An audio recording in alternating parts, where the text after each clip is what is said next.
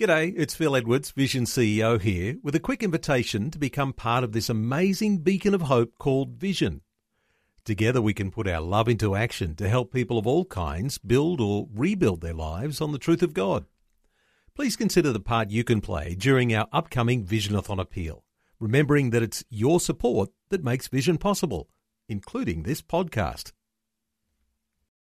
Vision Christian Radio is all about connecting faith to life. From inspiring stories about the struggles we all face, to helping you understand the issues going on in the world, to clear and understandable Bible teaching. All peppered with great Christian music, the latest news, and even a few laughs along the way. You're about to experience just a small part of what we do. For the full experience, tune into a Vision Christian Radio FM or AM station near you. Listen online at visionradio.org.au or download our free app.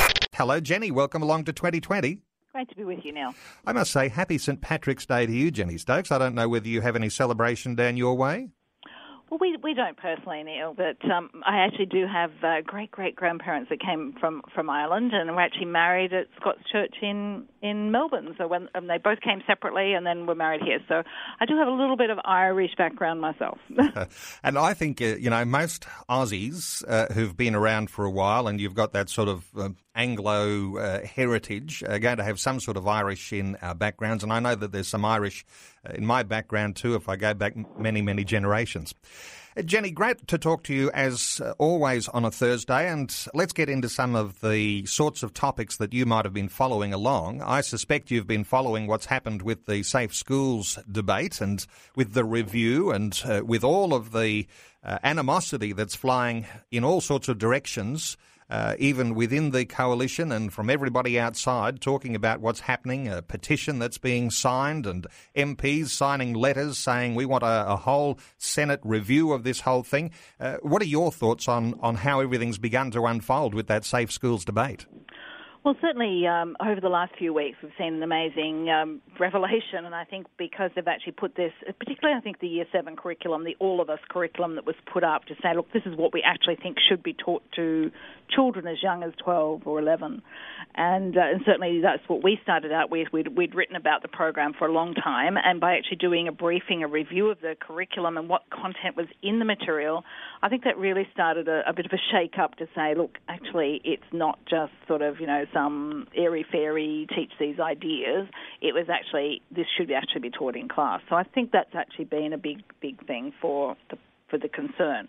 And certainly some of the Conservative MPs and lots of other people have been writing about it. Lots of Conservative commentators have been looking at it and saying it's terrible. In fact, Andrew Bolt wrote this week that it was bullying children into becoming gender fluid, that if you talk to the whole class of Year 7s about gender being fluid, then they all start to think, well, maybe I'm that way too. And showing gender on a spectrum is just not the way things are. We are male and female. And so I think that's been good. The review, I think that was, some of the politicians are saying now, been done in haste. There's only been 2 or 3 weeks. It hasn't actually looked at the scope of the material and what's actually taught. And I think difficult to do that in a couple of weeks for Professor Loudon. That report's been handed in. He gave a briefing to MPs on Tuesday night, and so Erica Betts was saying, that it was good that they got a briefing about it, but still huge concerns and hadn't addressed all the things.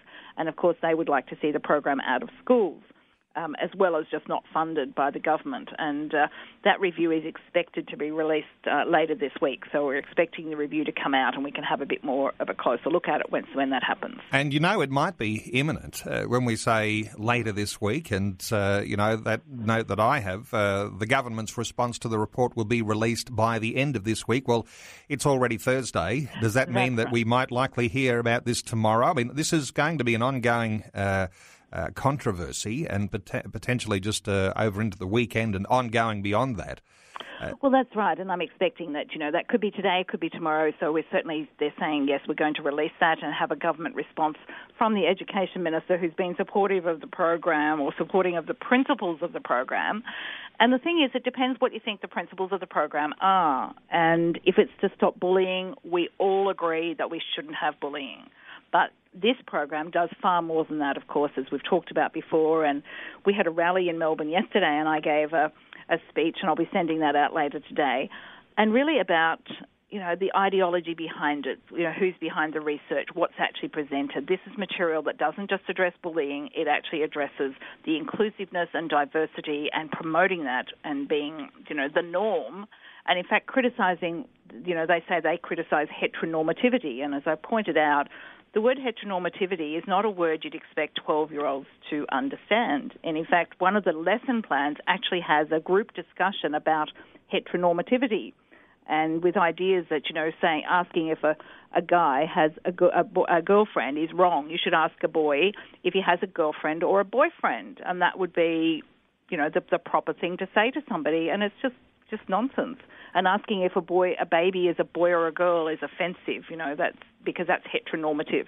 And these ideas are what's being put there. And I think sometimes when people think, it's just about bullying, they actually don't realise what's being taught, and that's the key. Interesting when we talk about who's being harmed in all of this, because I know that there are salvos being fired at the conservative side of politics, those politicians. And of course, there are salvos being fired at the church saying, you're talking about this and getting up in arms about it. And what it's doing is harming a lot of people who young people who might be confused about sexual identity. Well, the idea of gender ideology, it's actually doing perhaps more harm to children than the fact that there might be some objections to what's being taught. Well, absolutely, and I think if they'll quote their own research, which is often self-select, volunteer studies to say, 75% of children, LGBTI, young people are being abused. That's in their own reflections in a self-select study. So what you have to look at is a little beyond that and just sort of say, well, actually, what is the research really doing? And Vicky Jansen at the rally yesterday we had in Melbourne against the Safe Schools Coalition here in Victoria, she quoted a Dr. Delaney Skerritt from a team of researchers from the Australian Institute for Suicide Research and Prevention. Now, one of the big things that's put here is, it's going to help stop suicides of LGBTI people, and because we'll be accepting and affirming. Now, what he found in his research, Dr. Delaney Skerritt found that a leading cause of suicide among lesbian, gay, bisexual, transgender and intersex people is stress from their romantic partners. And Dr. Skerritt said, we tend to assume that the psychological distress that LGBTI people are often going through is due to family rejection or perhaps society rejection, but it seems that's not so much the case. The conflict seems to be largely related to relationship problems with partners. And that's a really key thing that's actually different to what they're getting in the Safe Schools Coalition. We need to be doing this program because it'll help stop suicide if they're accepted. But the stress, as Dr. Delaney Skerritt found, is often from relationship stress, relationship problems. So that's a key thing, I think, that's not getting out there, and it's certainly not being taught in the Safe Schools Coalition material. And what's come to light, Jenny Stokes, is not just that this Safe Schools Coalition program is being taught in just over 500 schools in Australia, but that there is a plan to have that normalised for the regular curriculum in Victoria over the next few years, and the other overflow, of course, into all sorts of other issues that are being taught to children as young as toddlers and preschoolers. This is a major, major concern because parents feel as though we have the right to be able to teach our children these things, but the state seems to be assuming that right. Well, that's right, and certainly when you talk about young children, and one of the things that's come up in the last few weeks is a book called The Gender Fairy, and within The Gender Fairy, it was written by a mother whose child thought they were a boy, and the son, or the new son, the transition child, transitioned in prep to become the opposite gender to their birth gender, their birth sex, and so, this is now a boy. And the thing is that you're really affirming in that child that's the way they are. And she's written a book called The Gender Fairy, Two Transgender Children. The gender fairy is non-binary. That's one of their gender terms, not being male or female. And so what we've got is this book being recommended for libraries, for preschool, for kindergarten children to understand that this is all perfectly normal. So we're putting these ideas in children's minds. one of the interesting things, and when last week we read the statement by the American College of Pediatricians, and one of the statements in there, and they actually quote it from the DSM-5. Now, the DSM-5 is the Diagnostic Standards Manual. It's the manual, if you like, for, psychological and mental health disease, across the board, and that's just been revised. And DSM-5 actually says that if children have some sort of gender confusion or they have some of these gender things during the time they're growing up, it's a very turbulent time, that the actual official documents say from the research that up to 98% of boys change their mind. And they actually adopt and accept the reality, and as they move through puberty and get out at the other end, they actually adopt and live their traditional birth, gender, sex that they're born with, or being a boy. And 88% of girls do the same thing. So if we're actually enforcing as young as 5, as young as these primary school ideas that gender is, how you feel. And it's sort of ironical. They talk about it's how you feel, so that can be fluid, it can be changeable, all this sort of thing. But they're actually cementing children into absolutely swapping that gender, from male to female or female to male at very young ages.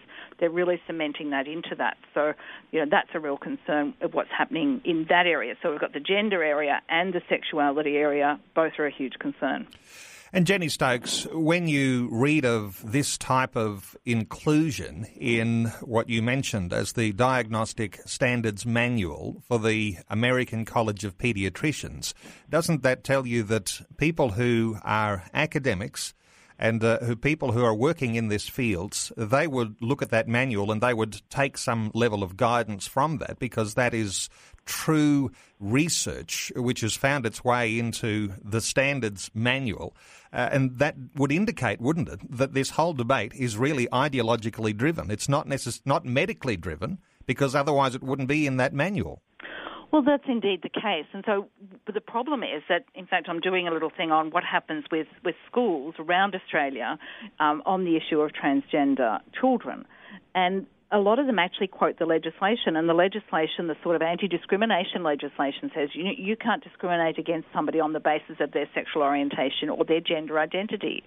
And what they're saying then is if a child comes along, even at primary school, and says, well, I'm the opposite sex now, then you have to accept, you have to affirm that, you have to give them appropriate toilets and all this sort of thing. So you get into this, having gender-neutral toilets and various other things. And that's where you've got that. And they're actually relying on this sort of anti-discrimination law, which we actually see as really problematic. So that's sort of all happening in this area. And at the same time, I just want to mention too what's really happening with the National Safe Schools Framework. And so most people won't actually know that this Friday, that's tomorrow, the 18th of March, is the National Day of Action Against Bullying and Violence. And it's actually run by the official Australian government website called Bullying No Way. There's a National Safe Schools Framework. It was written back in 2003. It's endorsed by all the state education department ministers, plus the Commonwealth Minister for Education.